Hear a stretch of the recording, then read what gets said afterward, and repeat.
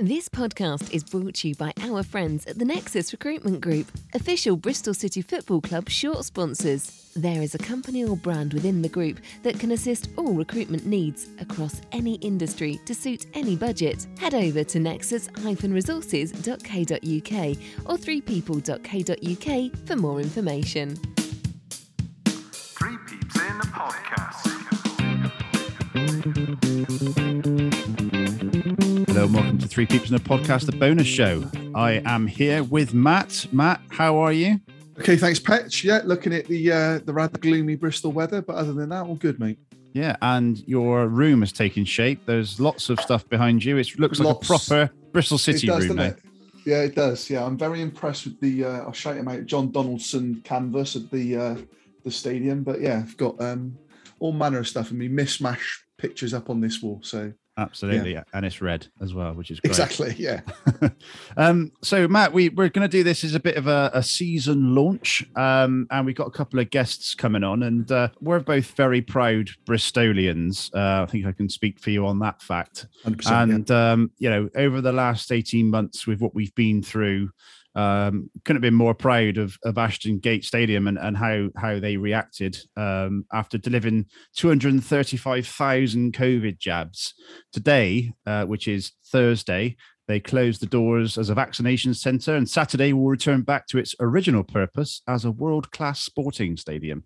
But the man that runs the operation at the stadium is with us now, Mark Kelly. How are you, sir? How you doing, guys? How's it going? All good? Yeah, Thank good. you. Thanks, Mark. Absolutely brilliant. And Mark, today, quite a landmark day for you, I guess. Yeah. I just had a walk from the coffee shop, and for the first time, I've been able to walk because it's raining outside. I've been able to walk in the back of the coffee shop through the South Stand and back to the office, and it's quite surreal, really, to see it. It's already back to normal. You know, the NHS packed up from 4:00, 5:00 yesterday evening and this morning, and it is now starting to look like the South Stand did prior to COVID and prior to for the last sort of 7 months. The bars are starting to get packed up. Some of the staff who haven't been here for 15 months, 16 months, starting to see some old faces coming back in. So it's an important milestone for us to move on, you know, to recognise the great work the NHS have done and to recognise on behalf of Ashton Gate, you know, for us facilitating it, but also to say, actually, we are a sporting stadium and we've done our bit. We've potentially vaccinated over half of the population of Bristol through our doors, and we're very, very proud of it. But let's start to get back to normal and let's start getting crowds back, getting events back, and getting a bit, you know, getting a bit back to normality as much as we can whilst remaining safe. So incredible, an incredible time, very humbling. I remember the first early days in January when the vaccination started, and you know, it was the elderly and the vulnerable, and they're all queuing outside in the rain and the snow, and even then there was a sense of nostalgia nearly around it. This is something special, you know. There was hundreds of people queuing outside, all in their 80s, and sort of just doing it in line, one by one, and coming through and coming out the other door. So it was an incredible experience to be part of, and for us to facilitate it, and to see it happening. So yeah, absolutely. I'll be honest to say, I partly because of my obsession with Bristol City, but although I live in Staple Hill, I made sure that I got my jabs at Ashton Gate, and it was so impressive. The organisation and the way that you were treated. It made you feel proud to be a Bristol City fan. And I've had mates of mine who are Rovers fans who were tweeting yesterday saying, you know, I'm a massive Rovers fan, but I've got to say, Bristol City, hats off, it's incredible. You know, and that's great to read, isn't it, when you see things like that? Yeah, look, I can't keep on saying it. We're very proud of that. Yeah. And it was our staff, you know, the NHS did the vaccination, but our staff were the guys that were outside and doing security and logistics. And the reason I want to make a point to that is because it allowed us to get these staff back to work. And that's important, you know, and I saw them yesterday.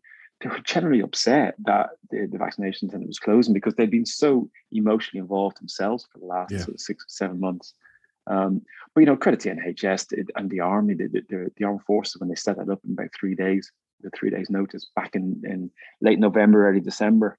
And to see how they were able to flip a football stadium into a vaccination centre, sterile area, they used the bars as chemists, you know, and there was, so that the nurses were going to the concession bars and signing out the little vaccination tubs, and it was just an incredible logistic operation from the NHS, and yeah, great to see our staff involved in it. And you all saw the Rovers fans because they came in their shirts. Yeah.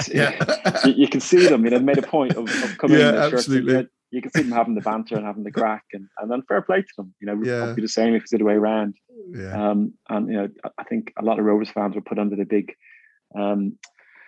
image of Scotty Murray. I think so. I think there was a bit of a wink going on secured to anybody a Rovers shirt was put into a certain pod. So there was a bit of crack to be had as well. So. Yeah, Brilliant. Certainly brought the city together in that respect. But you mentioned the bars there, Mark, and I can't believe it was almost 5 years ago that I came down to the launch of the Sports Bar and Grill, and we spoke on the podcast then. 5 years is crazy, but I noticed that the picture that someone put on Twitter earlier today, that it's been renamed the Independent Sports Bar and Grill. So is that a sponsorship from Bristol Beer Factory, a collaboration? I'll say it's a partnership rather than sponsorship. You know, Patrick, you know our ambition that, you know, and again, 5 years ago, I probably spoke about this, that we generally want to work with local partners and local suppliers as much as we can. And that comes from Steve Lansdowne then. You know, it's part of our sort of DNA within Ashton Gate is to local employment, local suppliers. You know, as much, you know, our butchers are in Clifton, Ruby and White. You know, our Thatchers is local, and as much as possible, where possible, we should go local, and that's a sort of a KPI of mine, if you like, is to keep as much local as possible. And you know, we've got the Heineken deal, which is Heineken and National, and that is a commercial deal as every other stadium, and that's important to us from a revenue point of view. And then we've got, you know, partnerships with Thatchers. We had a great partnership with Buckham for 5 years, and that's just now changed. We've moved the partnership from Buckham to Bristol Beer Factory, and you know, they're going through their own evolution then on North Street and what they're doing. They've got Josh Eggleton now doing the Pony Trap behind it. They're looking to expand their brewery. It's a great story that it's you know, it's less than a kilometre away, their brewery. So you know, the delivery is within minutes, and it's a nice local company to work with. You know, it brings a bit of continuity from North Street into Ashton Gate. It's a good product, it's good beer, and so yeah, it's very much we see it, and I gave them the free rein in the sports bar because it allows them to promote their beer, so it allows them to promote their products up to 20,000, 25,000 people week in, week out. So again, something else that we're very proud of is that our work with local suppliers, and that's so Bristol Beer Factory will have replaced Buckham. Again, another great business, but you know, we're looking to change things every now and again and just add a bit of variety. So yeah, they'll as of Saturday now, the ale, the draft ale, will be Independence and a few of their products. So be interesting to hear the feedback, and as ever, we're also open to feedback that what the fans think and how that goes down. Yeah, I'm a big fan of Bristol Beer Factory. I actually did the tour a few years ago, and I'm surprised you haven't investigated getting a pipeline straight in. You know, save a bit of transport. Yeah. I mean, you never know. I mean, they're outgrown. They're in a lot of bars now. They've got their own bars around. They've flown in the city centre, and you can see them starting to pop up everywhere. So I think they are looking for extra space in terms of their brewery space, and we're building some A3 sites next door to us in the next couple of years. So you never know how that will evolve going forward. But very, very, yeah, I think it's a good partnership. It's good beer. It's a good story behind it. It's Bristol. You know, it's the clues in the name, really. So yeah, absolutely. It works alongside Thatchers and you know, a national deal with Heineken as well. Yeah, great for away fans when they come as well. You know, seeing Bristol Beer Factory. I don't know how far and wide they ship their stuff, but yeah, it's great, obviously, to have the name in there. And as you say, it is a great beer. We mentioned the Sports Bar and Grill. New season starts Saturday. 2 more sleeps, Matt. 2 more sleeps. What can fans expect to see different inside the ground, you know, in terms of any sort of COVID signage, new artwork, new food outlets, etc.? Yeah. I mean, if we start with what's so most important in terms of the COVID restrictions, we debated this with the club CEOs, both Mark Tainton and Richard Gold for City in the how are we going to react to the COVID restrictions? We are an event venue. We have 20 odd thousand people coming, and there is still a lot of nervousness out there. And I've been contacted by quite a few fans who are saying we just don't feel comfortable to come back yet. I suppose our answer to that is that we are following the government advice and scientific advice as of now, and that is caution. We're urging lateral flow testing as you would if you go into any really event, or just fans to take their own responsibility. And questions are asked of us sometimes, why don't we force lateral flow testing? Well, it's not law. Like we can't really. And all that's going to do is maybe cause backups in terms of access. And then that causes a secondary issue of queues and stuff outside. So we are urging lateral flow testing. If you don't feel well, obviously not to come along. We obviously got sanitizer throughout, and a lot more sanitizer than we had before. And we are just asking for enclosed areas, especially around the hospitality areas, whilst you're walking to your table, we ask you to wear a mask, and there's masks available.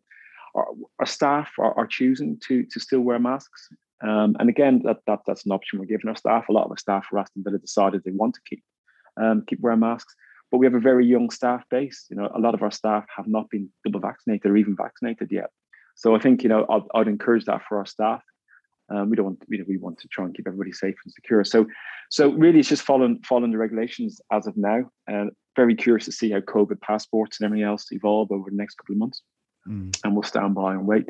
In terms of everything else, it should be very familiar to people. There should be no big changes. We've got a new pie company coming in, so we went with Buxton Pies, which is again very, very local. Hopefully, Buxton and Bird.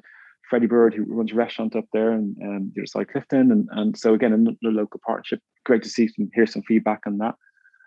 Jamaican guy still there in the South Stand corner. So very, very familiar to as it was before. I was really keen to make sure we start off Saturday with the fan zone, get a live band in, get people out, get people. Hopefully the weather will be as dry as possible, but just to get. Football fans love routine, right? You love going to the same bar. You love sitting and sitting with the same chaps and having that routine. So I didn't want to change it too much. It's important that when people come back Saturday, they have a level of comfort. And if we were to really fundamentally change it, then people might feel a little bit nervous. So it should be very much the same experience as it was before. Maybe if in the sports bar, I think there's less numbers allowed in because we can't really call as many in. But we'll be as safe as we possibly can following the regulations, but should be no major changes. Hopefully a few surprises in the food and beverage. I ventured back into the office for the first time a few weeks ago, and it's finding that right balance between too much signage and the wipes and the sanitizer everywhere that makes you feel a little bit anxious. For me, I walked out through in the public area outside, and you almost forget about the pandemic, and then you come in and it's just like signs. Do you really need to be here? That sort of thing. Yeah. So you have to be careful not to make people anxious. It's a real balance, isn't it?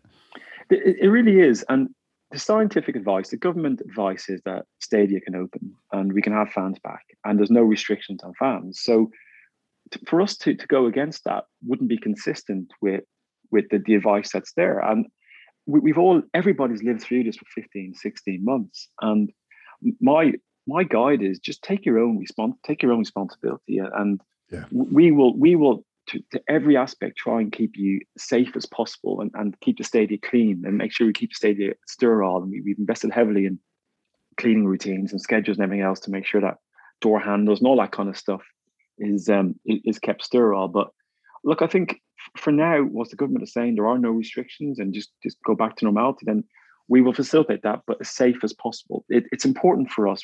Nobody wants any more lockdowns. We don't want any more restrictions. Yeah. So like we do with alcohol, we will be responsible. We will put on a responsible event. And again, it'd be interesting to hear some feedback after Saturday, but it's nearly a split camp. Some people are saying, oh, we won't come back until everyone's been vaccinated. Others are saying, "I'll come back and wear a mask," and others are saying, "Well, I'll just go and see how we get on." So it'd be a good test on Saturday. The first game of seasons, especially with it's not a top of table clash, it is always less of a crowd. A lot of people on holiday, so we'll probably do 17,000, 18,000 on Saturday. So it'll be a good test to see how we get on with that kind of number as a kickoff. But we gained a lot of feedback from the Aston Villa game last week. We changed a few things, but mostly, just to answer your question, it should be as normal match day experience as possible. Yeah. And you mentioned feedback a few times. Is there a preferred method of feedback for you? Jerry, who's our SLO, gets a lot of feedback, and the SLO address is out there on Twitter. Jerry's heart, he's got Bristol City through his veins.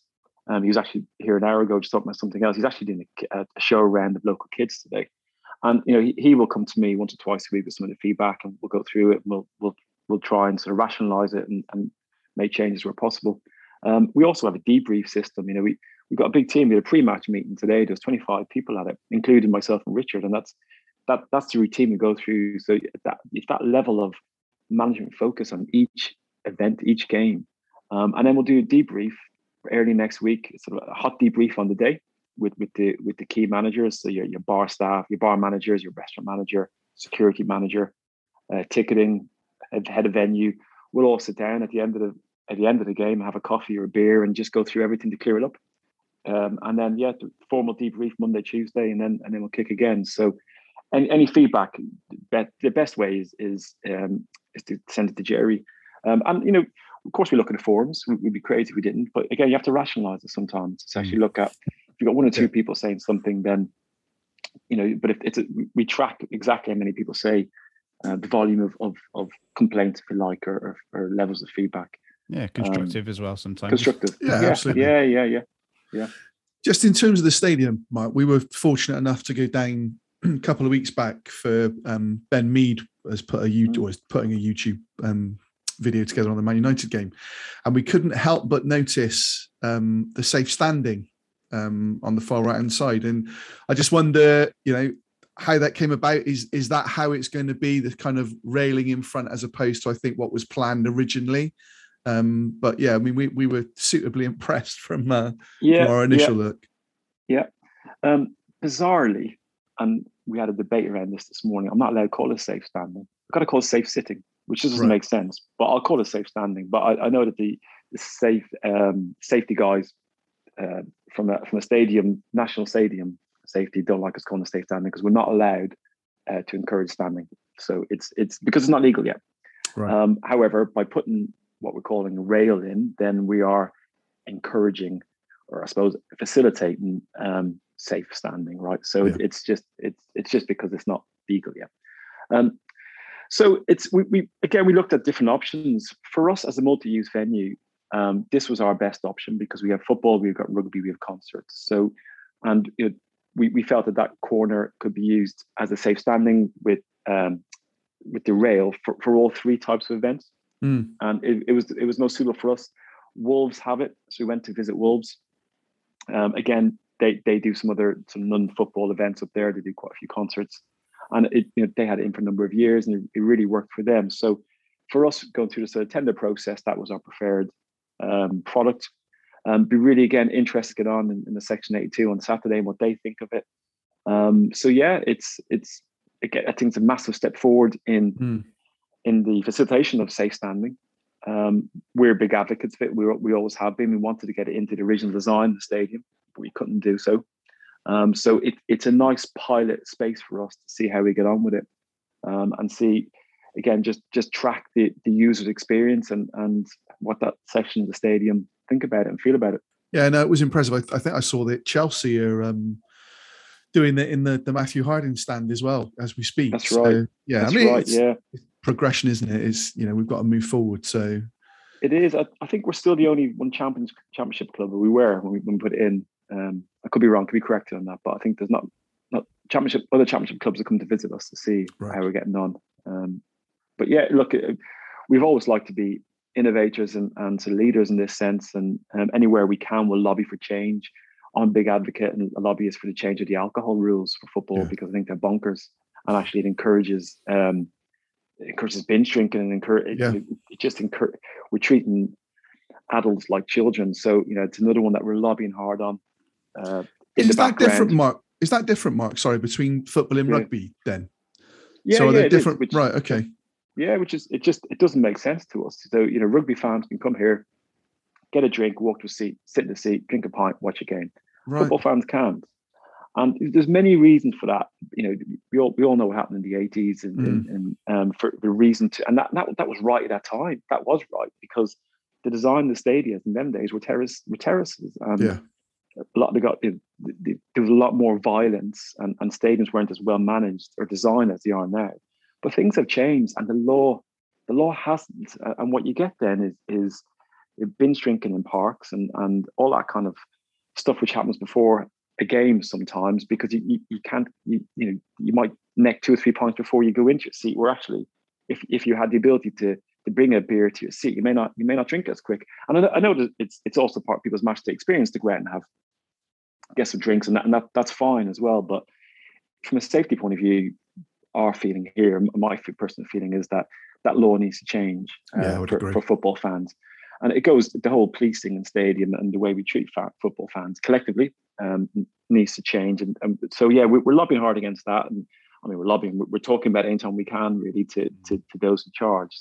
And I'd love to be one day viewed as a trial stadium for allowing alcohol to football fans. Big believer in treat people like adults, they behave like adults. And if you start putting in restrictions, then you get negativity. So, I mean, that's something that we feel strong about, as the same as safe standing. Yeah. The other thing I wanted to ask you is, I'm guessing you're a big Elton John fan, which is why we've got Elton John next year. But just in terms of the concerts, I've been fortunate enough to come down and see a couple of them. Was there for Take That, and again, the organisation, from the whole element, the walking in, the security, getting in, transport, etc., was brilliant. But how does that come about, Mark, in terms of identifying an artist, those negotiations, sort of how long does it take? And then, it takes, in reality, it probably takes about 12 or 18 months to start negotiating those kind of contracts. And I think, just going back to what you said about sort of the experience, it's so important that, and I really, really mean this, and I know a lot of people would expect this from a commercial for a suit to say this, but it's so important Ashton Gate's a good neighbour in Bristol. And it really is, and I feel very strongly about it. And when we got the first round of concerts a few years ago, the first meeting we had is, right, how do we put on the best show Bristol's ever had without pissing off the neighbours, without bringing Bristol to a standstill, without closing the bridge because everybody's trying to get here at 5 o'clock or whatever it is in cars. So that's something I feel really, really, really strongly about, that we have to be a good neighbour. And like you said, I want people to be advocates and say, you know what, it's a great event. It was a great night. It was a great show. We deal with a number of promoters, and we'll have very fluid conversations continuously with promoters about who's touring. And we'll give a window of dates depending on football or rugby fixtures, and we'll say, there's usually, rugby was late this year, it's going to be hopefully earlier, slightly earlier finish next year, next season. So we've given the 2-week window to a number of promoters. We go out to the pitch and say, right, here's our window, what have you got? And we will be quite selective. We've turned down some gigs in the past because it just doesn't suit us. What I try and do is have something for everybody. So if you look at next year, so far confirmed, we have the Killers and Elton John. You couldn't get so far apart. So it's 2 different demographics. So from a Bristol point of view, you could be a Killers fan or an Elton John. It could be both. But again, the first, it's something for everybody. And the other 3 concerts, we're looking at doing 5 next year. Again, they're not the same. They're different types of artists, different types of demographic. Right. It's like we did with Rod Stewart, Take That, Muse, and the Spice Girls. They're all reasonably different. Probably Spice Girls Take That similar demographic, but it brought a huge amount of investment into Bristol. We calculated the concerts at the time took about £3.5 million inward investment to Bristol City Centre, with hotels, taxis, spend in the bars and everything else. Yeah. So again, something I'm very proud of to do, and it brings a lot of focus, and a lot of national focus onto the stadium and onto South Bristol, more importantly. Yeah, you don't appreciate that, actually, do you? The whole impact to Bristol. You sort of, I'm thinking of it from a Bristol City point of view, but yeah, absolutely, it brings that. We call it the multiplier effect, Matt, in the industry. In the industry, right? Yeah, thank you. Yeah, Steve will ask me. Steve measures on it. It's not, and this is, we probably don't shout about it enough. The whole Bristol Sport and Ashton Gate model. It's not necessarily about the goals that are scored in the position in the league table for my job. It's not. It's what are you bringing to the city? What's the legacy? What's the impact? What's the employment? What's your supplier spend? These are my benchmarks, and that's what I get judged on. So I will measure it because I think it's important, and it's very important to Steve to see the impact he's having, especially in South Bristol. Especially around this area here. On employment and on suppliers. So yeah, it's something we're proud of as well. Oh, fantastic. It'd be remiss of me not to say if Michael Bublé's in the offing, my missus would love that. So Look after we yourself. nearly had him last year. I think he went to Bath. yes, I think it's been rearranged to Bath. That's right. Yeah, he's doing the Royal Crescent. Yeah. That's right. Yeah. I think he said we were too big. I think they weren't certain. I shouldn't say this, but I don't think they were confident they could get 30,000. Yeah. So, which is interesting. Be interesting about Bath too. Matt and his friends. Yeah. We actually had a question from Twitter from Fevs Analytics for you when they saw that you were coming on. Can you give some insight into your roles and responsibilities, and in particular where the lines blur between Bristol City, Bristol Bears, Ashton Gate Limited, and the rest of Bristol Sport? Yeah. And look, it's a great question, and it's often difficult to articulate, but it's actually quite easy to understand. And when Steve set up the model, the new model, if you like, of where we are as individual companies, but they're all limited companies under one holding company. The idea was to get expertise and focus on each individual area. And if you look at the current model, the idea is that Richard Golden, who's CEO of Bristol City, and Mark Tainton, who's CEO of Bristol Bears, their main focus should be all around performance and development, the academies, the conveyor belt of talent, and again going back to Steve's ambition of local talent and but bringing that to performance, getting promoted and winning games. So everything that goes alongside that's what they should be fully accountable for. So they don't have to worry about pitch maintenance. They don't have to worry about selling tickets. They don't have to worry about everything else that happens on this side: security, pies, pints. So the Bristol Sport Limited, if you like, which is, I'm in the Bristol Sport office now. We're looking at, you've got the commercial sales, which is the front of shirt type of deals, and the sponsorship and the partnerships. So that comes under a commercial team. You've got hospitality sales, which comes under commercial. You've got the non-match day venue sales, which is like the conferences and the meetings and everything else. You've got ticketing.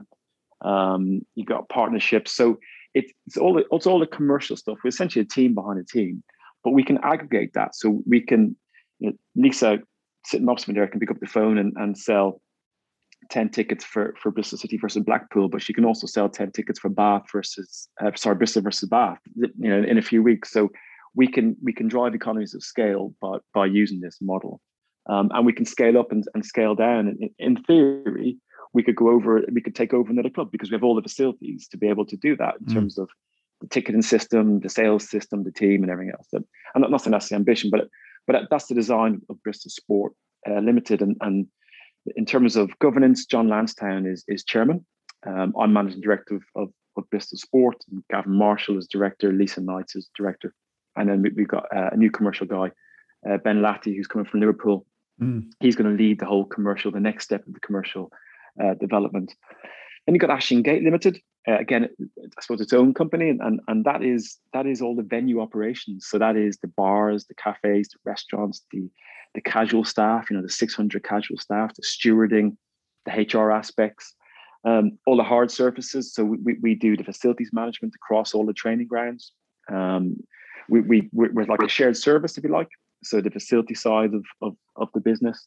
And again, it just allows the club just to completely the footballers to turn up and train and to concentrate on their area rather than getting involved in sort of the other aspects of a big operation. Fantastic. It is very absolutely fascinating, Matt, Mark, and what an operation going on down there, and the staff that I've dealt with a number in hospitality and for conferences and things like that, and it's always a very professional service. So kudos to you and kudos to them. We're gonna leave it there, Mark. Thank you so much for coming on, and again, thank you very much for getting involved in the charity football match that we had back in May. Very impressed with your skills. Very good. Yeah. Spent more time on the ground, I think.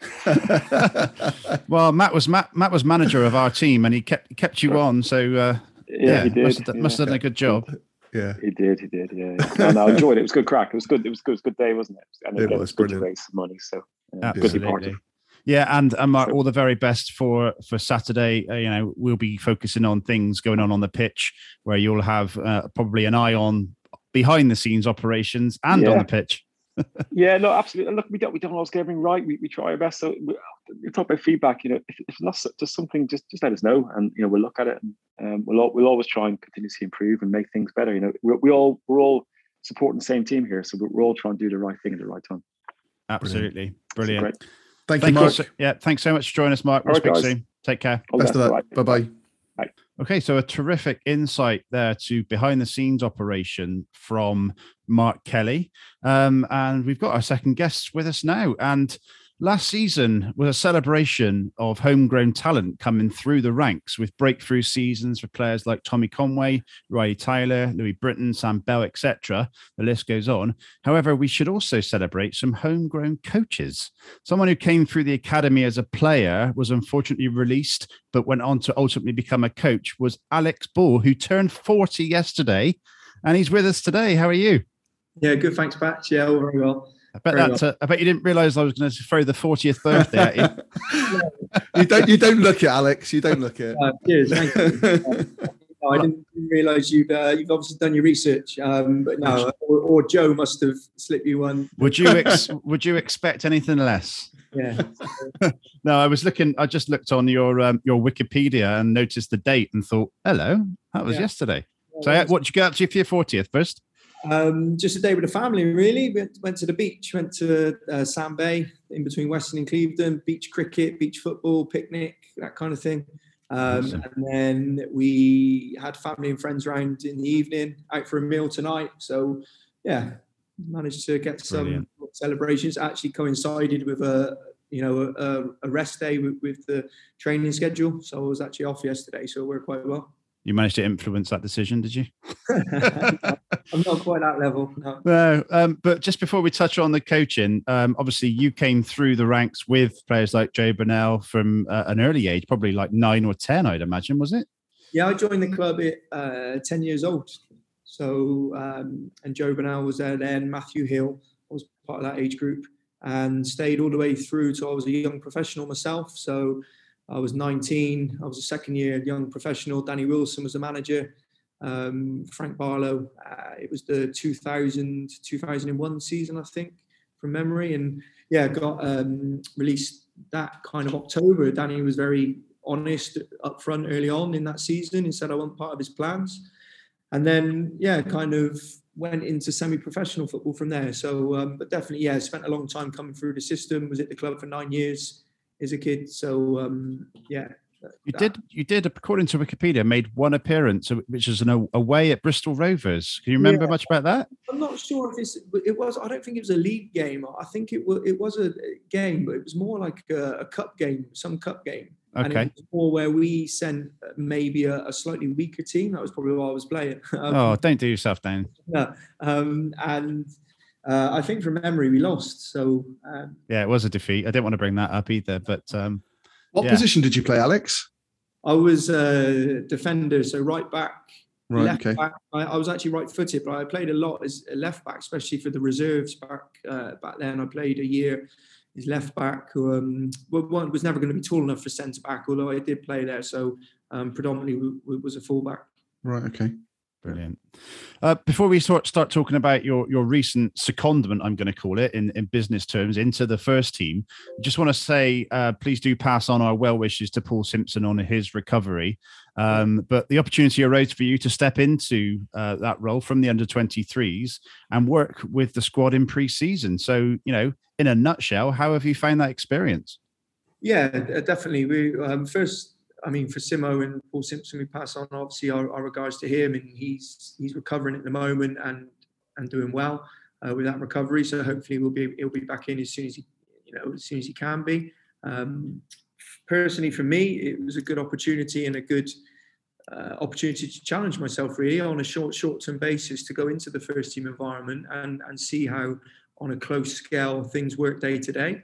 and be part of it. So it was something that I was asked to do, and there was no pressure on me. They said, it's up to you. Is that something you'd like to do? And straight away I was like, yeah, that's something that I'd like to do, as long as you're happy with that. And so I took the opportunity. Yeah, no, it's fantastic. And when we came out to the High Performance Centre a few weeks ago, saw you refereeing the game. The banter was flowing nicely. Yeah, it's getting some stick. You must enjoy, from your playing days, getting back involved, and obviously, with the younger lads and with the first team. That must be something that you really enjoy. Yeah, definitely, really enjoy that side of it, and the real intensity that brings with it. Because when you work with the younger ones, I've worked across all the different age groups, and when you work with the 10, 11, 12, 13, 14 year olds around that development, very focused on that side of it. But with the 23s, and now obviously with the first team, that desire to win, and that will to win, and everything being geared up to making sure that in a first team environment, and a first team level, that everyone's doing as much as they can to make sure we get the 3 points and we win the game. So for me, it's been good to be around that environment, because since I've stopped playing, I've not got like that passion for 3 points. You turn up on a Saturday and you're going for that win and that 3 points and the emotions that brings. So as much as it's a roller coaster, it is good to be part of that environment. The transition, obviously, from a player to a coach, particularly around pre-season, and watching the players go through pre-season and you not going through pre-season, that must be nice too.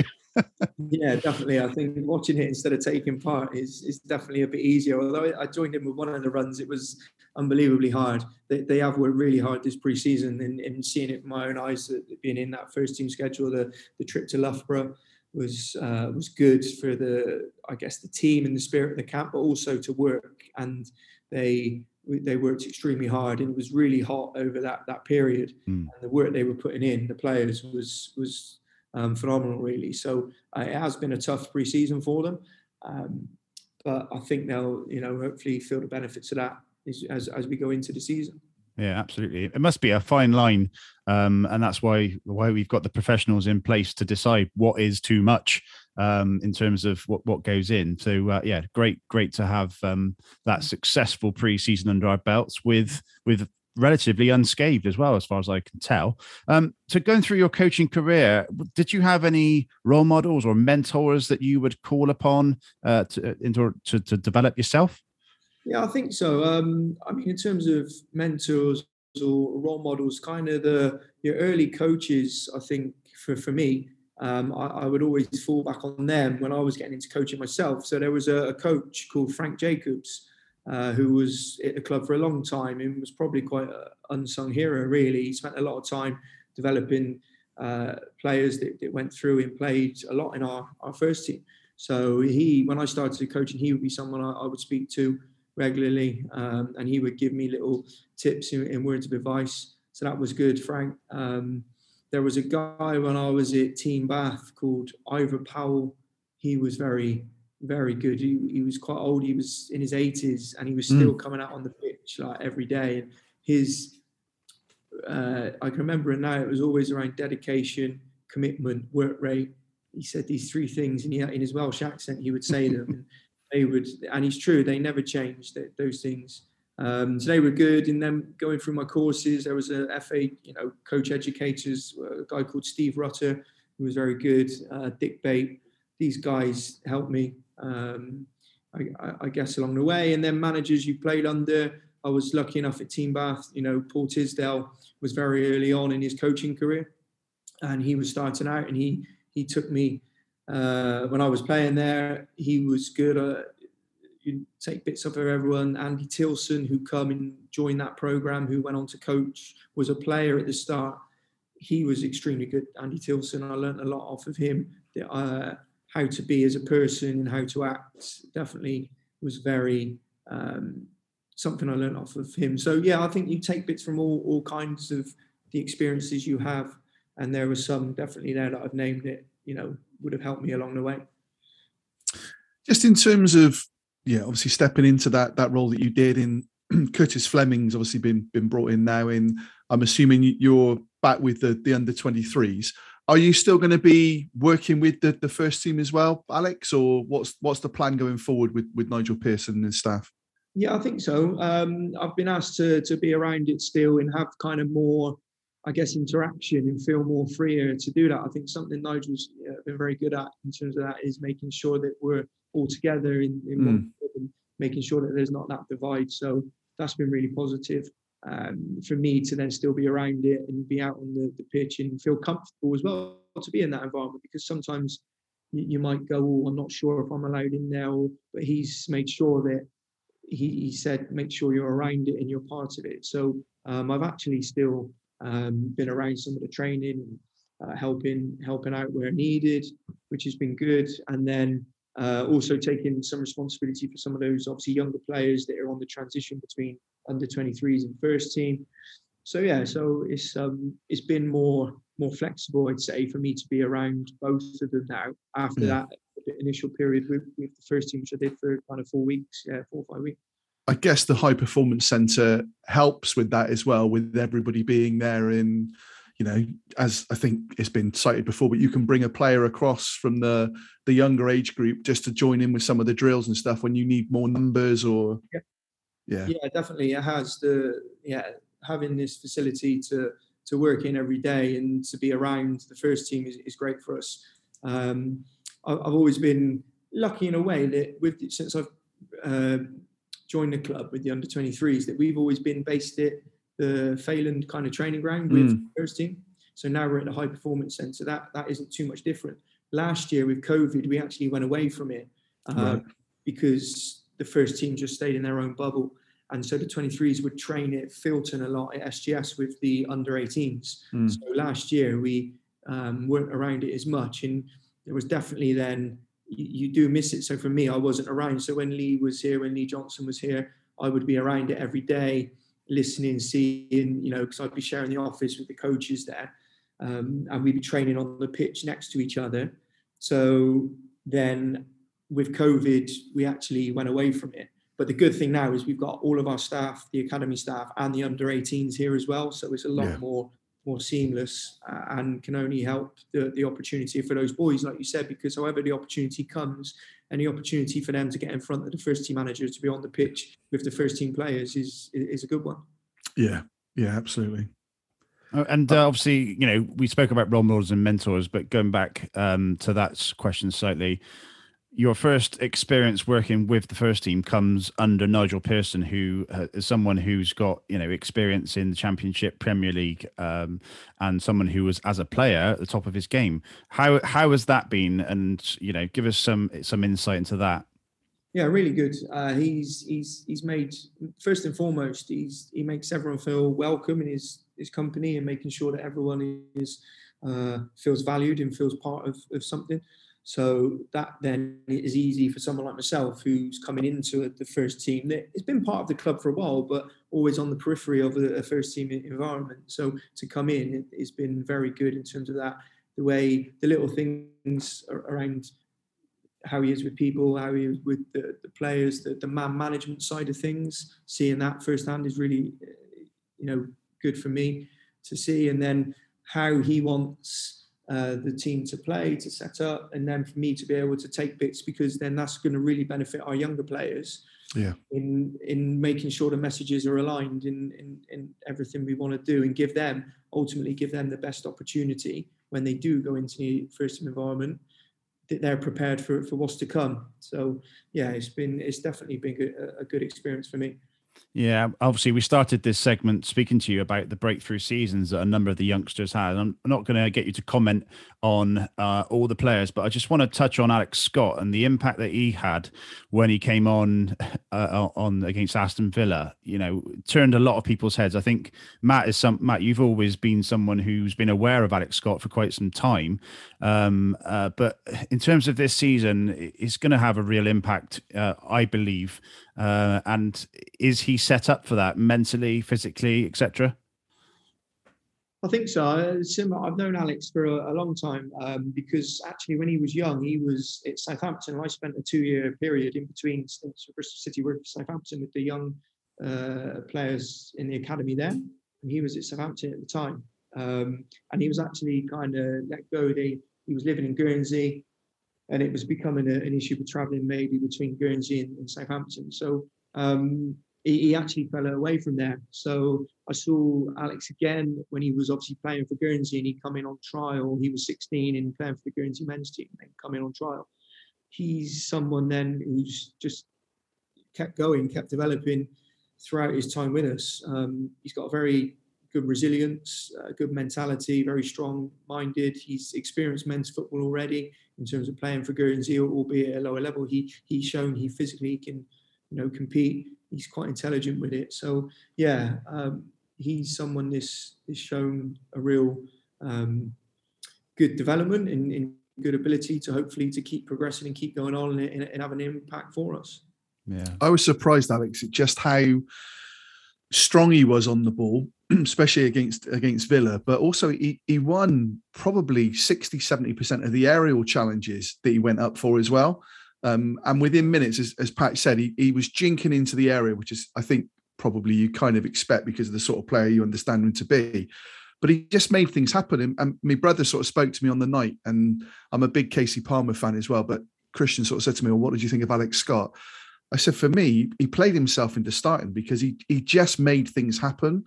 And there was no fear in him, and you're talking about a lad who's 17 or, 18, whatever he is. I thought it was incredible, but it really surprised me, his physicality. He seemed to have grown from the summer. It was just, really impressive. Yeah, no, that's something. I mean, that every player, in terms of their development, it's not just on the pitch as well. It's the physical side, the strength and conditioning side of things in the gym, and they do with the strength and conditioning team and the sports science team with Dal Bonsu and Patrick Orr. I think they've really, he has to buy into that as well, which he does. Then you see the impact of that as well. And naturally, he's growing and developing, so he'll mature with age as well. But yeah, he's shown he can cope, like you say there, and aerially his ability as well. He's not just known he can, as well as on the floor, he can get up and compete in the air as well. Yeah. You mentioned Patrick Orme and Dave Rennie there, as the backroom staff. How are they integrating with the backroom staff that were in place already?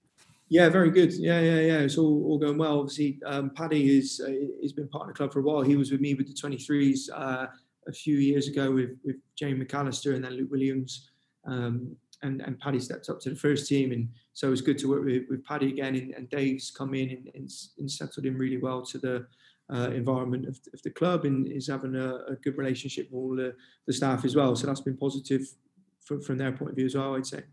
Yeah, brilliant. Alex, obviously, as I said, last season, lots of youngsters coming through. I see the under-23s as much as an extension of the first team this season as well. So, we'll be watching the under-23s almost as much as we watching the first team. So just wherever you are, whether it's in the under-23s or in the first team, we wish you every success for this season. So thanks very much for coming on the podcast, and happy 40th birthday. Oh, thank you very much. Thanks for having me. I really enjoyed it. Good stuff. Thanks, Alex. Cheers, Thanks, guys. Matt. Yeah. Take care. Take care. We'll speak soon. Take care. Bye-bye. So, Matt, just in summary then, we are 2 sleeps away from the start of the season. We've spoken with Mark Kelly and Alex Ball there, both behind the scenes, but the second one with a bit more insight into the team and the game. Your takeaways? First and foremost, you can sense the passion from both of them. Mark, in terms of what he does, and it really made me think that whole Bristol piece and the impact that our club has on the rest of our city. So that was really impressive. And I think with Alex, it's great to see. And I didn't actually realise that Alex had been a youth player and had gone through what he'd gone through. I know he's highly respected down there as a coach. And we were fortunate enough, Patch, when we were at the HPC, to see it firsthand. And you could sense the way the players were with him. And he's obviously transitioned into that role for that period of time really, really well. And it was quite funny, wasn't it, watching him ref and the stick that he was getting. But yeah, it's I think it's a smart move as well because of succession planning, isn't it? Well, succession planning, but because of COVID and the finance situation, and Nigel Pearson's not been shy in sort of saying that finances are what they are. We're not going to be going out and spending loads of money, and so the youngsters that we were over reliant on last year are still very much going to have a part to play this year. And you'd expect the likes of Alex, Tommy Conway, Sam Bell, Sam Pearson, obviously Tyreek in hand now. I think you almost associate his first team anyway. But you expect them to be around it. And actually bringing in the man who's looked after them for quite a period of time is, again, a smart move, isn't it? It keeps the transition for the players that much closer as well. So, yeah, it's... let's be fair, Patch. We can't wait, can we? You're saying 2 sleeps. I'm not sure how much I'm going to sleep on Friday night. Absolutely. Just because I cannot wait. And we got a little bit of a taste of it last week with the Villa friendly. But the crew that I sit with weren't there, and obviously we weren't in our normal seats. So I just cannot wait. And then a couple of little cheeky away trips to Forest Green Rovers with you, my friend, in Middlesbrough. So it's all good. Yeah, it's all We've good. got a lot to make up for last season in terms of attending the game. So no holds barred, I'd say. Absolutely. Let's just give our thoughts in terms of the season then, the season ahead. It's a different team from last season. We've got players that have been added. We've got players that have come back from injury. We've got players like Joe Williams, who we never really saw last season coming in for availability. I think I just heard that it's only Semenyo and Robbie Cundy who are actually unavailable.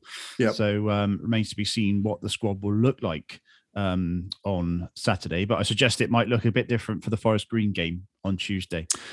So, yeah, you'd expect so, because again, you're going to have to manage the games through, aren't you? And I think we said it even with last season, wasn't there? There was a bit of a championship team and a bit of a cup team. I don't know that we've got the squad depth now to perhaps mix and match it as much as we did last year, but you would certainly expect some of the youngsters to potentially start in the Forest Green game. Talking of youngsters, it's looking more and more likely that Tommy Conway will be part of the first team squad. And when we had him on the podcast, you said that if he was in the first team squad, you would have Conway 37 on the back of your shirt. So what's the situation? I will be going down to Ashton Gate tomorrow to get my shirt emblazoned with Conway 37 on there. Brilliant. Yeah, absolutely. And I can't wait. And a shout out to Tommy on that front. I sit in the South Stand, block 21, row 18. But that first goal at the South Stand end, I want you looking out for me, mate, because I'll be stood up there waving my arms like a lunatic. But do you know what? I'm absolutely honoured, privileged to want to do that in the first place. But Patch, he was such an impressive young man, wasn't he, speaking to him, and you can see he lives for his football and he lives for Bristol City. So I am delighted that, touch wood, he doesn't get loaned out or transferred off between now and the transfer window closing. But yeah, I hope he's around the first team. And yeah, I'll be going down there tomorrow and putting it on Twitter for him to see. I'm a man of my word. Absolutely. And we'll have to arrange a handover session, I think. Yes. Yeah. We'll have to get that sorted.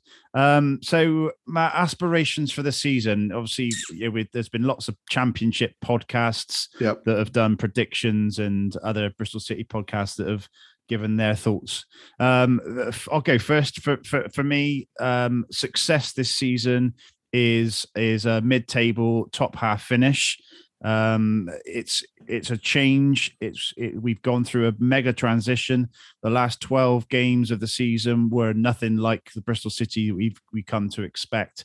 So there has been a rebuild, and I just hope that the fan base realize that fact, and that we are re-cementing ourselves as a championships side. Finishing 19th last season obviously was a massive kick in the teeth for everyone concerned.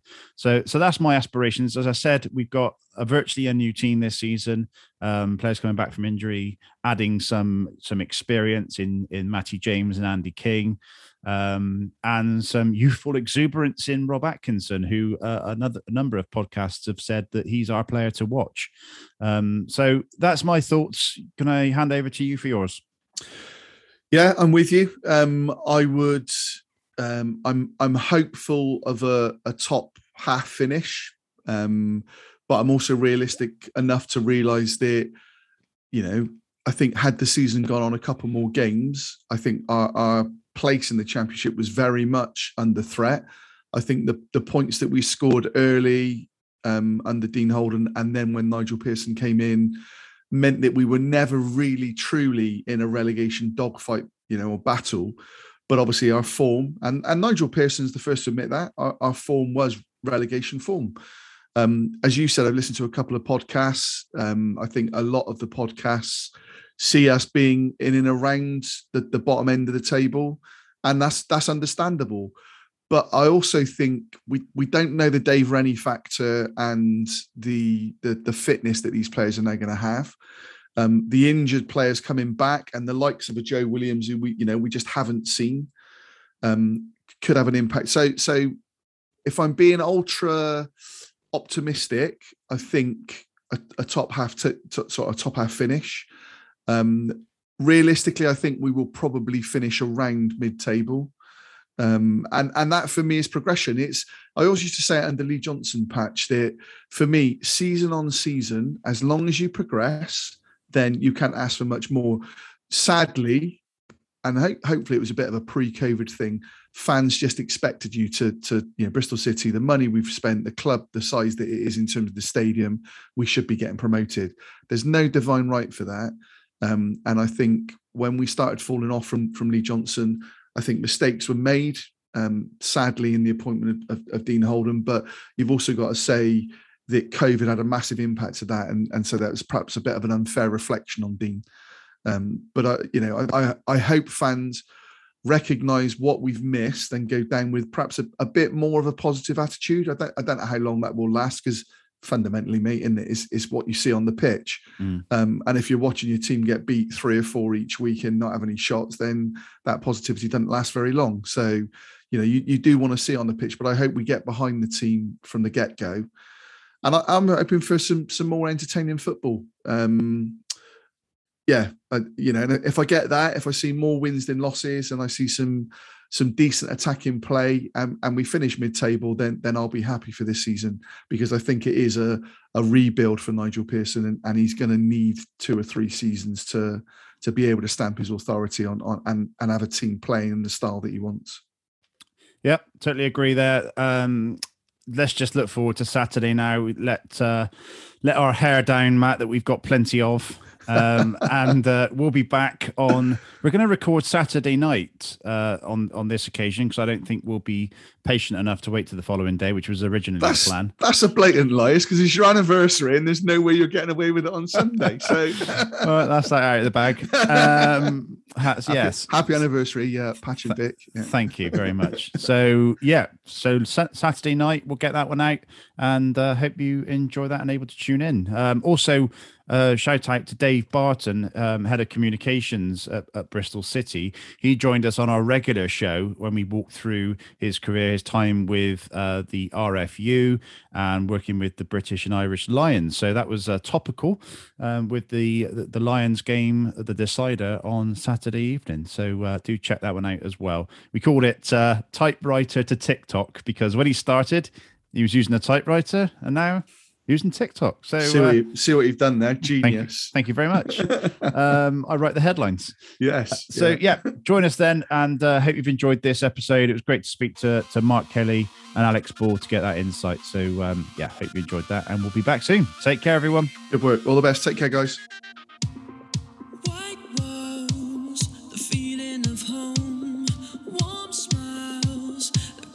And burn, and the wheels keep spinning round and around and around. This time you can wonder what love means and what love is. This time you can wonder what love means and what love is. What is love?